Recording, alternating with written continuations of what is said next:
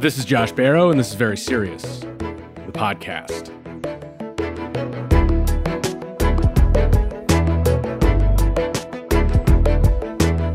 You've probably seen news reports this year about airline meltdowns, or maybe you've experienced one yourself. Major airlines canceling large fractions of their schedules, especially on big travel weekends, because they don't have enough staff to operate all the flights they've scheduled. It's been a real mess, especially because so many people want to fly. Air travel volumes are almost all the way back to pre-pandemic levels.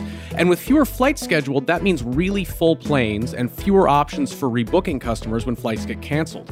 Of course, good luck finding a human to talk to about those rebookings. It can now take hours to get someone on the phone at an airline, even if you're an elite frequent flyer. Meanwhile, airfares are through the roof, and customers are putting up with higher prices and lower reliability because they really want to fly. So why is this happening, and what can be done to fix it? I have an expert on the airline industry here today to talk with me about that. Brian Summers is editor-at-large at Skift, a travel industry publication. Hi, Brian. Hi, Josh. Thanks for having me. So what's the scope of these meltdowns? How much more unreliable has air travel gotten? It's gotten a lot more unreliable. People used to love to complain about airline travel. I always thought that they were overreacting because something bad happened to them. But right now, these issues are structural. The air traffic control system in the United States is not in great shape, especially on the East Coast and in Florida. And then there are the things that you mentioned, understaffing. There's a bit of a pilot shortage right now. And you have all these people that want to fly at exactly the same time. The best way to fix this would be to fly fewer flights, but you do that and prices go up, and passengers would be upset that way as well. So very often when we have these meltdowns, the first thing that the airlines will point to is weather, that there was some weather event and it caused delays and it sort of dominoed through the schedule and caused this trouble. And my understanding is that very often that is true, but the thing is that these other factors that we're talking about here have made airline systems more sensitive to weather, basically because things are more strained. When you have a weather event that causes delays, that interferes with an airline schedule, that basically has larger knock-on effects, leads to more cancellations than it would if the whole system were in a healthier place, right? Yeah, you're exactly right. You know, as a journalist, especially this summer, when I hear airlines cry about weather, I call BS. You know, in the United States, it snows in the winter, and you have thunderstorms at big hubs in the summer.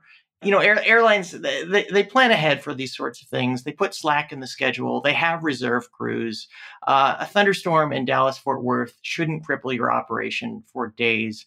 The only way that we should see, you know, real problems in the summer is if, like, there are multiple hurricanes, one after another, and airlines literally have to move planes away from Houston and then back into it. There's no slack in the system right now, and that's the problem. It's not weather itself.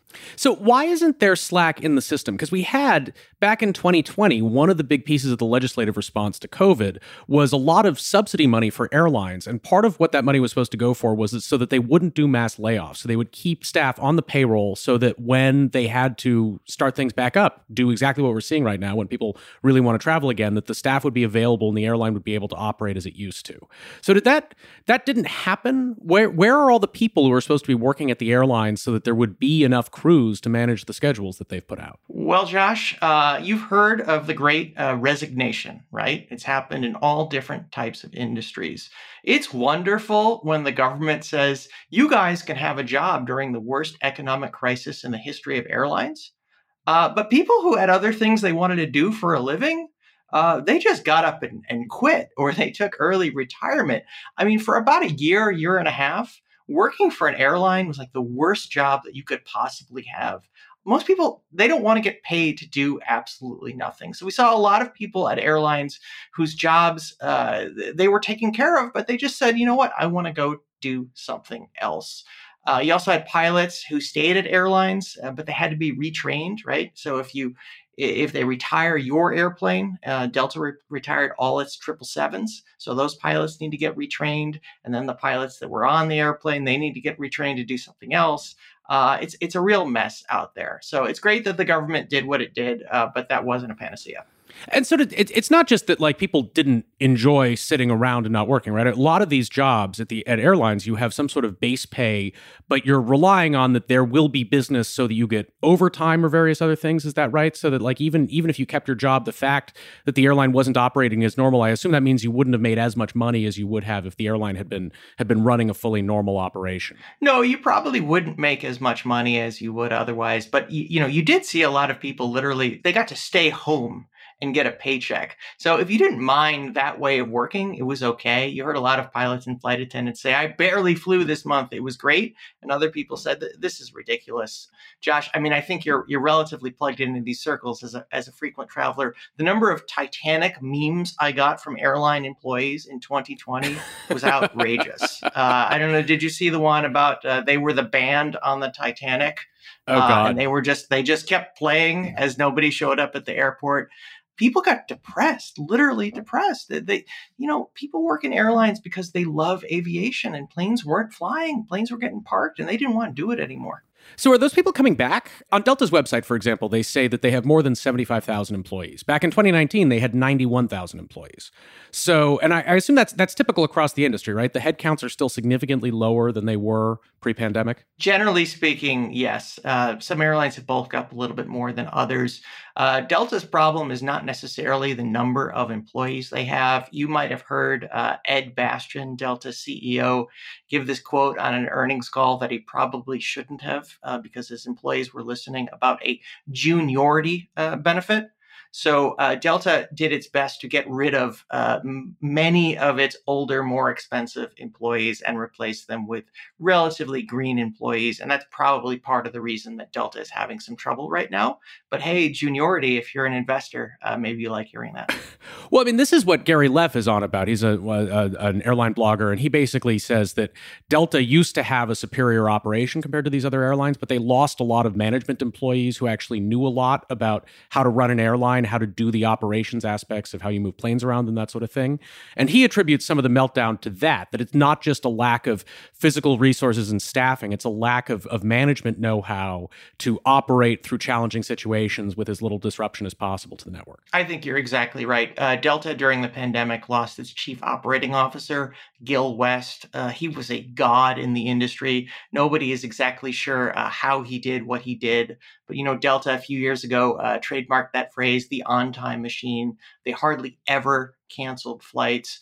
And that's another guy, Gil West. I don't know exactly what was in his head when he left Delta, but these guys had built this airline into probably the best operating airline in the world. And then one day it all falls to pieces of the pandemic.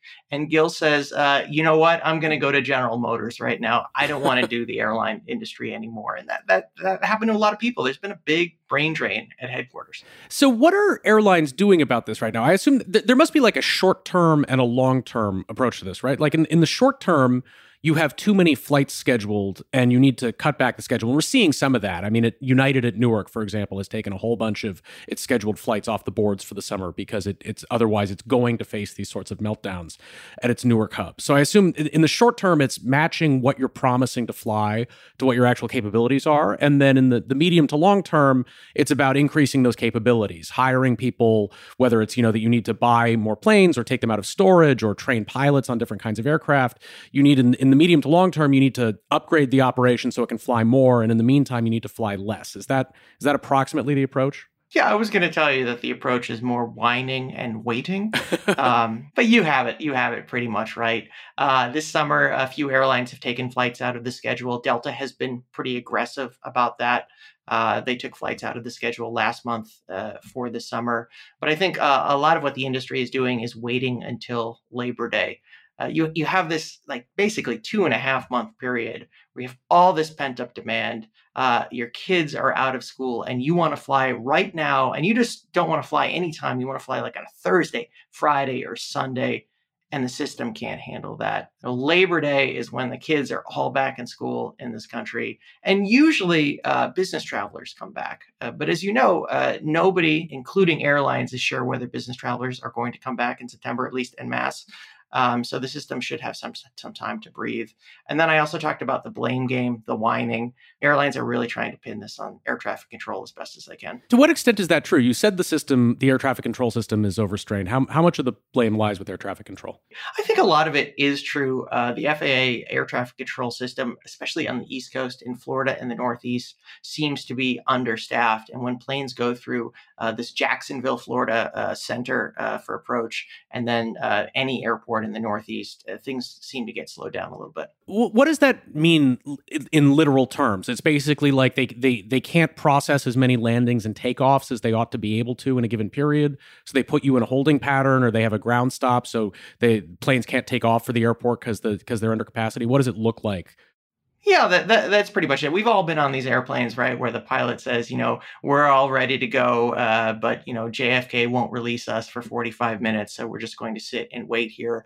That's an annoyance if you're on the plane, but it's much worse when you're 3 flights later that day and you have like a 9 p.m. departure out of Los Angeles. It's a beautiful day in LA. You're going to Salt Lake City. It's beautiful there, and you have no idea why your airplane was delayed, 8 hours earlier because it couldn't get out of, or 2 or out of New York. I was really struck a few days ago. There was a terrible set of delays at the airport in Austin, and it was because they had to close the local control tower in Austin to do a deep cleaning related to COVID. And the airport announces this, and it's like, is it 2020? We think that it's a matter of fomites. I mean, I assume that there had been some COVID cases in the control tower, and they don't want to have a whole bunch of staff out simultaneously for COVID. How much is direct COVID effect still mattering in the system, whether through air traffic control or that airlines are having more employees out because of waves of COVID? Is that still a significant driver of these delays? Yeah, it is still a significant driver. I felt the same way you did when I saw the Austin news. Like, what are they doing? But remember, you have unions involved there as well, and they want their people taken care of. I thought Ronald Reagan broke the air traffic controller union. We had a whole thing about that 40 years ago. Yeah, well, they're back now. But look, airline employees are still getting sick. I was talking to an executive from a low-cost carrier in the United States last week, and he said, there are days where we look at the schedule for the next day and we say, we got it. We are not going to cancel or delay any flights. Our staffing is perfect. And then you wake up the next morning and, 6 pilots call in sick, and this is a relatively small airline, and it doesn't work the way you've intended it. So people are still getting COVID, and they have to leave the operation for several days when that happens. You mentioned that was a U.S. carrier. Are we seeing similar pictures around the globe? I mean, I saw the news reports in Europe about the Schiphol Airport in Amsterdam having all sorts of trouble. The locus of that seemed to be the airport rather than the airlines. They were having trouble with baggage handling and security, and they had incredibly long lines because of that. Is the situation in Europe better or worse than in the U.S. in terms of the air travel system functioning like it's supposed to? I would say that amazingly, it's probably worse in Europe. We have all these complaints in the United States, and they're all legitimate, but security tends to work pretty well in the United States. I mean, we see pockets of big lines. Baggage claim is working okay. The airport itself is working okay. In Europe, the airports themselves seem to just be completely melting down. And why is that? That may be a labor question more than an airline question. But I think somehow in the U.S., we kept most of our airport employees. And in Europe, there've been some complaints by airline CEOs that people who worked at the airport, they decided that they wanted to have another job. I mean, this is somewhat related, but those jobs on the ramp, lugging bags and things like that, not a whole lot of fun. And if you can go out and do something else, maybe you do that instead.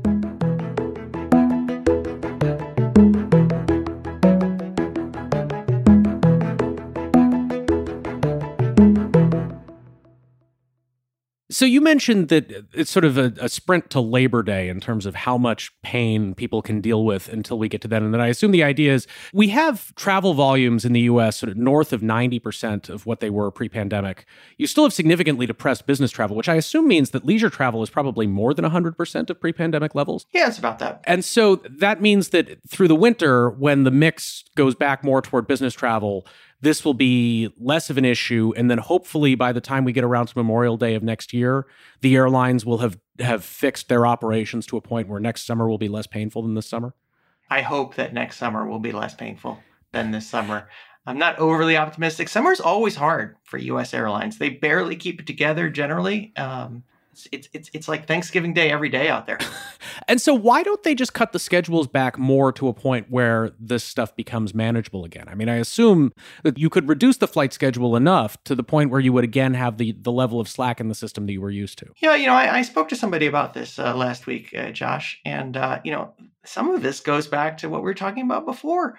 People were working at airline headquarters in April 2020, and they saw more cash going out the door every day than coming in. They didn't know if they'd have to file for bankruptcy. They didn't know if they would be there in the next week. And now you get to June 2022. You have the opposite problem. You put a flight on sale on your website, and the thing like sells out within days. You've never seen demand so good. You run a business. You're telling me that you're going to artificially sell less product when business is so good because you might have a problem in July? I mean, all these airline executives, they thought in good faith, they thought, I think we can do this. I think we can pull it off this summer. It turns out that they didn't. It didn't work out.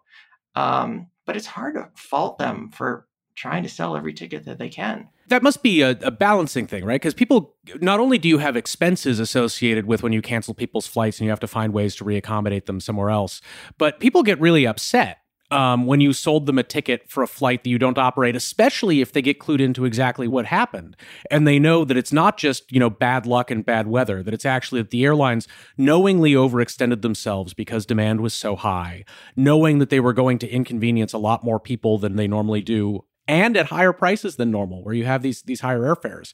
You'd think customers might get really upset. That could be damaging to their brands. And I go back especially to thinking about Delta, because Delta's business strategy for over a decade has basically been they achieve a higher fare per mile than United and American, and they have a less generous rewards program in SkyMiles, which they achieve, and they brag about this on earnings calls, that they have better brand loyalty than the other airlines because they provide a product that people are happier with, and in particular because they have a reputation for having this more reliable operation that is less likely to cancel your flight and less likely to arrive late. And so if you go through, last weekend, as we tape this toward the end of June, Delta canceled 8% of its mainline flights on the weekend. The weather was not particularly bad that weekend. You would think that some people will be on those flights, they'll get canceled, and they'll say, why am I paying a fare premium to fly Delta when they're not providing the superior operation that had been at the core of their brand proposition? I would assume that people at Delta headquarters in Atlanta are worried about that. I would hope that they're terrified. I think you have it exactly right. Before the pandemic, Delta was far and ahead above the pack, not just of U.S. airlines, but of global airlines. People used to say, I only fly non-U.S. carriers. 2019, that was ridiculous. Delta was the best in the world. They're not anymore. And the person who is enjoying this the most is United Airlines CEO Scott Kirby. Because United, people may or may not be noticing this, but it is making a move up market, and it wants to be known as the most premium U.S. carrier. And every time Delta makes a mistake, United is trying to capitalize on it. That's interesting because United had sort of the opposite strategy where they were building up these fortress hubs in the middle of the country and trying to have more routes on which they were the only nonstop operator and able to charge for that. Because basically, I wrote a piece about actually mostly about American back in 2018 for New York Magazine about American trying to move up and build this better brand reputation, and it wasn't exactly working. Whereas United had a strategy that was like, well, our customers are captive for other reasons. We don't need to convince them that we're the most premium carrier. So what does it mean now if they're trying to do that? Is that just about operations and trying to be more on time and fewer cancellations, or is that something about product and service on the airplane? Because employees on Delta are really friendly. The least friendly mainline airline employees that I encounter in the United States are on United, and I feel like that's a really hard cultural thing to change. Yeah, United's been changing the culture over the last 5 years. And it's interesting what you say about American and United, because the big difference there is the guy who was making that premium move at American was Scott Kirby when he was the president of American. He gets fired in 2016. He comes to United. At about that time, American moves down market. They won't admit it, but they've gone down market. And United goes to be a premium airline. You mentioned Delta being friendlier. I mean, of course they're friendlier because they have non-union flight attendants, primarily based in the South. United's based in Chicago. They have union flight attendants who've been through 2 bankruptcies. They get a little bit salty sometimes. I don't know. I mean, Southwest is, I guess Southwest has never gone through a bankruptcy, but Southwest is a fully union operation. And I think there's a real culture of friendliness there. So I don't think it has to be just about whether you're union. Okay. But, the United employees had been through a lot. With the 2 bankruptcies, pretty much back to back, and giving up pay. But over the last 5 years, United employees have been a lot happier generally coming to work, and they seem to be a bit nicer. Have you flown United recently, Josh? Yeah, I flew United in March most recently. Did you think they were any better? No. And also the airport operation is just a huge. Even like I was checking in business class at Newark, and it was a complete nightmare in the terminal there in a way that you wouldn't even see with coach check-in at Delta. I was like I ski, and basically if you're trying to fly to the Mountain West in the U.S., you're captive to United. United has a way better schedule to most ski destinations than American or Delta, and so it's always sort of obviously the first world problem here, but I'm like grumbling, oh, I have to fly United again because I have to get to Bozeman or whatever, and yeah, no, I have not noticed that change. I mean, obviously, this is a handful of flights. You're going to get a range of experiences on any airline, but no, I have not personally noticed that change. And I do fly United. Actually, I made United Silver, despite like thinking of myself as someone who does not fly United, just because of certain schedule things that forced me to fly United. So I am technically an elite flyer there if we're counting Silver. Well, I will give you that. Newark is a mess. United knows that Newark is a mess. They generally blame their competition airlines for that. They say the competition in Newark is overscheduling the airport, and it's not United's fault. But it's a really rough place to fly out of. Are the airlines learning anything new from this experience of having to rapidly shrink and then expand again in the pandemic, that we should expect the operations to be different or maybe even better once we've gotten to a new stabilized condition post-pandemic? Or is this really just a matter of getting back to the way things worked as of 2019? Yeah, I don't think the airline industry will ever be exactly the way it was in 2019. I just think airlines, I mean, how can I put this delicately? Because it's not exactly true, but they don't quite know what they're doing. They've never been through this. They've never gone from parking airplanes. This is so much worse than 9/11, parking airplanes for years and trying to get the operation back running again. Sometimes I think that the greatest thing for travelers, and we don't see it right now, is more about premium leisure, like travelers like you and me, Josh, who are going skiing or going on vacation. Airlines are respecting us again. In 2019, you had to work for a private equity firm, a Hollywood studio, or like a major multinational law firm to get respect on an airplane. You had to spend $10,000 on your ticket. And now airlines are just happy that you have frequent flyer status. They're happy that you've bought up to premium economy or cheap business class. And so, travelers like me, like you, we're getting respect again. And I think that might stay the case, especially as fewer of those big pocketed corporations are traveling. Yeah, so I think one change we're likely to see is a permanent reduction in the quantity of business travel. There's certain meetings that businesses figured out during the pandemic did not actually have to be conducted in person. They're saving a ton of money and a ton of time by not traveling for them. And so one of the things that I'd heard people positing maybe 18 months ago about what airlines would do would be that the long haul aircraft that are flying from the US to Europe or Asia or whatever, that there would be permanently less demand for business class, or at least less demand at a price where it makes sense for the airline to offer so much business class. You can sell business class round trip tickets to Europe to high end leisure travelers for $3,000 round trip or that sort of thing. But when you're trying to price them at $8,000 round trip, that was really for captive business travelers who are not paying the bill for their own travel. And so if you have a permanent shift where there's more leisure and less business travel, then maybe you want more seats at a lower price on the airplane, or more seats that take up less space on the airplane. Are they doing that? Are they ripping out business class seats from planes? Is there a sense from the airlines that they're going to be wanting to fly a different mix because there's going to be more leisure travel? Well, first off, I'm always wary of using the P word, permanent. Because you never know what cycles are going to happen and what's going to change. Second, Generally speaking, airlines have not messed with the seating on board. And one of the reasons for that is, here's a fun acronym for you, but LOPA. Do you know what a LOPA is? No, what is that?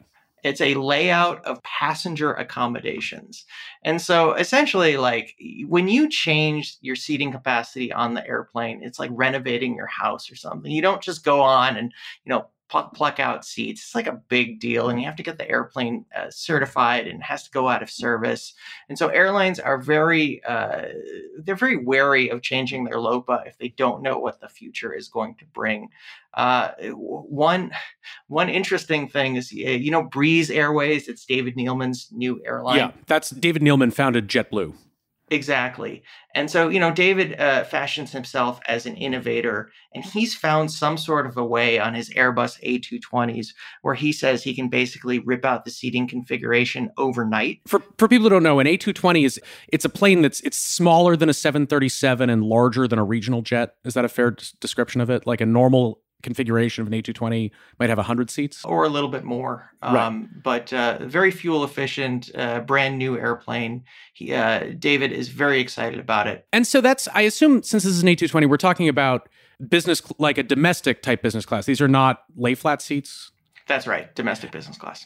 And so it's larger seats and smaller seats, but it's the planes, if you have an A330 flying to Europe, I assume those interior build-outs are more complicated and more difficult to change, right? Because those business class seats are, significantly sized machines. Exactly. I mean, I'm sure there's people listening to this saying, like, that's ridiculous. Like, they should be able to do it overnight in 2 days. They just don't. They can't. One other trend that we saw back in 2021 as air travel was really coming back was that airlines were coming up with weird routes to fly because it was, initially it was really just leisure coming back. And so you would get Minneapolis to Maine or other really routes that you would think would not have a ton of demand, but were really aimed at, summer travelers going to this specific destination. Am I right? That stuff has all gone away because the airlines just don't have enough planes and they're trying to add stuff on normal routes rather than flying new, unusual things? Yeah, domestically, a lot of that stuff has gone away, and airlines are going with what has already worked. But long haul, it's a little bit different. You no longer need all those flights to Frankfurt or Munich for the business customers, and you do see airlines playing around a little bit. United is doing Washington, D.C. to Amman, Jordan. They're doing Washington, D.C. to Accra. This is not a U.S. airline, but Air Canada is going to be doing Vancouver to Bangkok. And nobody's ever thought that like North America to Bangkok could ever make any money. Like you can do it on the airplane. But that's Air Canada saying like a lot of we can barely fly to Tokyo. We can barely fly to Hong Kong, the places we used to fly. Let's try Bangkok. Let's see how it goes. And so that's two things, right? It's one, you have some of these countries in East Asia that still have significant entry requirement difficulties. And then also I assume that those, Tokyo and Hong Kong were business heavy destinations. A lot of people flying to Bangkok presumably are flying there for leisure reasons to go to some sort of resort, right? Right. It's hard to believe you could ever make as much money flying Vancouver to Bangkok, but they're going to give it a shot.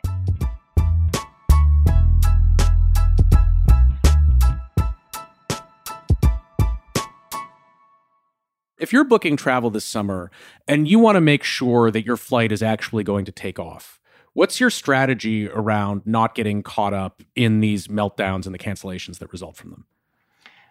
Well, Josh, I'm going to give you my real strategy. It's not a strategy that I ever give on television or to the general public because people will laugh at me. But I suspect that the podcast listeners here can afford to do this, and it works. There are no change fees anymore in the United States. I always buy 2 tickets. I buy one ticket on one airline, one ticket on the other airline, spaced about 2 hours apart. And if my flight on Southwest is delayed, as it was a couple weeks ago out of Chicago, I flew United instead. And, what's the worst thing that happens? You have a $150, $200 travel credit that you're going to use a month later.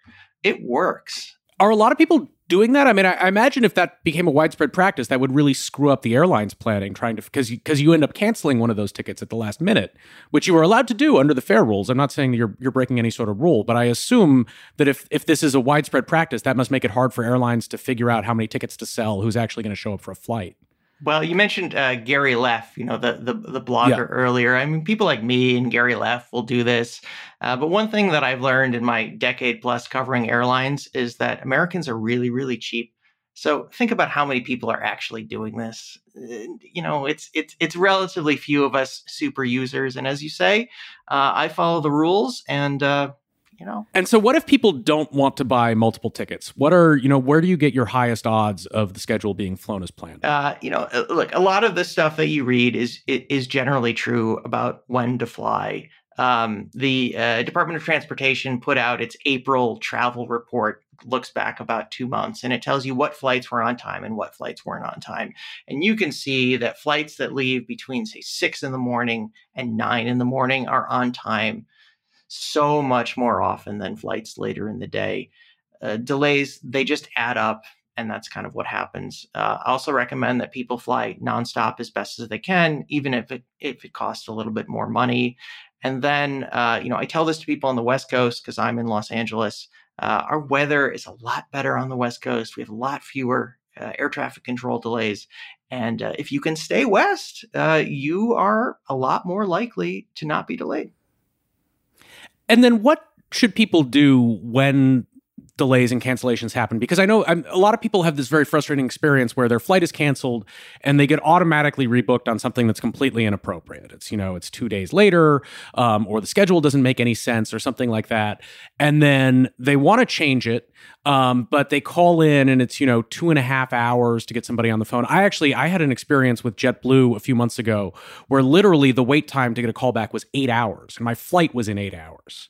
So that was not going to work. I ended up I couldn't get the schedule change that I wanted over the internet, but I canceled my JetBlue ticket and I bought a ticket, I think, on American. And that was an approach that worked for me. But a lot of people, I think the cancellations happen and they feel like they can't get the assistance that they actually need from the airline. So what do you do in that sort of situation? Josh, before we go any further, I just want to say, that JetBlue is like the worst airline in the world right now. I did not know that. What's so terrible about JetBlue right now? These new numbers came out today as we're speaking. In April, JetBlue canceled 9% of its flights, which is just an extraordinary number. It's usually 0.5%. And only 53% of its flights were on time. And again, like I say this in all my podcasts, I'm West Coast based. I do not understand the East Coast love affair with JetBlue. They are like demonstrably not a reliable airline. It's a nice soft product. I flew Mint for the first time a few months ago, and it was a really lovely business class experience. And their coach has more leg room, and I think has good customer service. My revealed preference is I don't fly JetBlue a lot, but when I do, I'm happy when I'm on the plane. Obviously canceling 9% of your flights in a month is pathetic. To get back to your question, I would not recommend standing in line at airports. If you're an elite frequent flyer like I am, like you probably are, it might be okay to call the 800 number. But if we're talking about a step forward that a bunch of airlines, not all airlines have made, but a bunch of them have made over the last 5 years, their mobile apps are a lot better. And availability is dynamic. So you may be rebooked on a flight 2 days later, but if you refresh the app, 100 times over 3 hours, as I've been known to do, you will see one seat pop up and then it'll go. One seat pop up and it'll go. And you can grab it yourself just as well as any agent can do on the phone. So whenever possible, just do it yourself. Do it on the app. Don't waste your time. Yeah, this is one thing I will say for United, which I generally don't have a lot of positive opinions about. Their app is excellent, especially in these situations. I have had more ability to handle things for myself through the United app than I have found on other airlines when things go wrong. Finally, what's the situation right now with loyalty? Is the value that you get as a customer from keeping most of your business with one airline and achieving a fairly high tier in the airline's loyalty program, is that paying off more or less these days? I mean, the flights are so filled. So certainly one thing that I'm seeing is it's paying off less in the terms of free upgrades. But customer service is more important than ever because of the unreliability. is that, is it really especially important right now to be someone that the airline takes seriously? Because I mean, I know I'm for Delta, where I'm platinum, so I'm the 3 tiers up there. It can still be quite a long time for me to get an agent on the phone at Delta. I don't know how long it takes to get an agent if you have no status with the airline whatsoever, because I've had experiences where I call there and it's going to be more than 2 hours to get a call back. Is there a real value in being a literal high value customer to the airline? Josh, I think you understand this better than anybody who's ever asked me questions. So thank you. Yeah, there is a lot of value. I would argue there's more value with being a loyal, frequent flyer now than ever before. We all wanted our upgrades. That was kind of a stupid thing, right? Delta CEO Ed Bastian used to say, like, how ridiculous is it that we have the most valuable space on the plane and we're giving it to like 70% of our customers for free? So once you've gotten out of the idea that you're going to get upgraded for free, just know that, like, when you are an elite frequent flyer, and I'm a 1K on United, and they treat you like a human being. They answer my calls within a few minutes, generally. And there's like little nice things. I don't know what you're getting on Delta, but when I fly in United, I get a free beer and a free snack box, which is a nice treat. And I think airlines are generally getting better at just like thanking travelers for flying them. Perhaps this airline has me wrapped around their finger. They probably do. But the other day, I entered the United Club and they said, "Thank you, Brian, for being a 1K." I was a cog in the machine 3 years ago. Nobody cared about me. They always say that on Delta. They've done that on Delta forever. But, maybe that's just about United getting better. But I just think, you're elite. I find that a little awkward, actually. I like, I don't know, because airline status culture is ridiculous. Like the amount of emotional investment that people put into their customer relationship with a company. This was with hotels, but when I wrote about back in 2015 when Marriott announced it was buying Starwood, I interviewed a manager at a Starwood property, because you had all these Starwood customers, the 100 nights a year. I have a personal ambassador from Starwood, and all these garment rending quotes from them about how distressed they were, and no one at the company will talk to them about the merger. And my ambassador didn't tell me about the merger before it got announced. Literally, one of them complained to me about that, even though the SEC, you're not allowed to just go tell people that you're about to announce a merger. But anyway, I spoke with a manager from a Starwood property, and he was like, "Well, I'm excited about the merger because Marriott seems to set more reasonable expectations among its elite customers who do not think that the world belongs to them because they stay in hotels all the time." So, I mean, it always, I feel frankly a little bit self-conscious when someone says to me, like, "Josh, thank you for being a platinum medallion." It's like reminding me of the ridiculousness that I put any emotional investment in this, even though I did in fact do so. But it is a demonstration from them that, they are taking it seriously, even if we might be taking it too seriously. You're right. It is a ridiculous ecosystem, and I'm embarrassed that I take it so seriously. But it is nice to know that generally this summer I can feel reasonably comfortable about flying and knowing that the airline is going to take care of me. Why don't we leave that there? That's been really informative, and I hope that's useful for people as they steel themselves to go to the airport this summer and hope that their flight actually takes off. Thanks, Brian. Thank you, Josh. Brian Summers, again, is editor-at-large at Skift, a travel industry publication. We'll have links to his columns in the episode notes at joshbarro.com. And while you're there, you can also leave a comment in the discussion thread for this episode. You can even make fun of us for putting so much emotional investment in our relationships with the airlines and hotels that we stay in. Or you can agree with us about that, whatever. You can also sign up for the Very Serious newsletter. I very much encourage you to do that. It's at joshbarro.com. Very Serious is created by me, Josh Barro, and by Sarah Fay. Jennifer Swadek mixed this episode. Our music is by Joshua Mosier. I'm Josh Barro. This is Very Serious, and I'll be back next week.